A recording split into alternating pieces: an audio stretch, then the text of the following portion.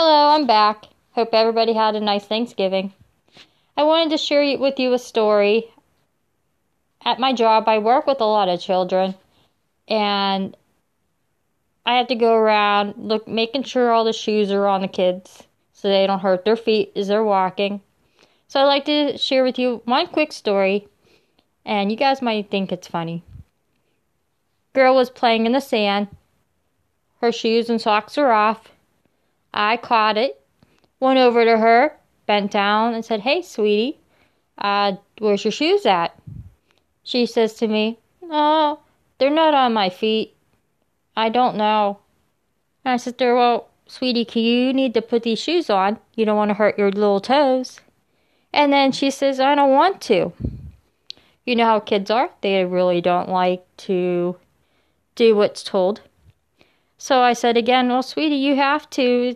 You have to put your shoes on or else your feet's going to get hurt." So she looked up at me, she looked at her feet, she looked around the sand area, and she says, "Well, that just doesn't work for me." Yes, a little 3-year-old told me this just doesn't work for me. I thought that was very funny. Anyways, another story I can tell you. I walk around looking to make sure everybody's okay. They're not going down 2 at a time on the slides where I'm at. So I'm walking around, and I notice this boy. Yeah, he doesn't have his shoes on either. Funny story with this boy is he's old enough to know better. Climbing down the slide, so I caught him. And I said, "Hey, yeah, you need to have your shoes on while you're sliding down the slides." And he looks at me, and he says, "I don't own shoes." And I looked at him, and I said, "Yeah, you own some shoes because you wouldn't be allowed inside the area if you didn't have your shoes on to begin with."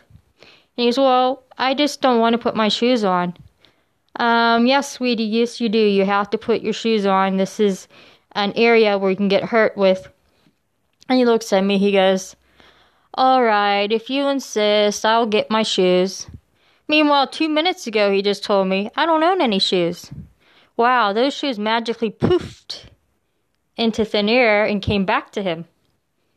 So yes, those are my dealings with children.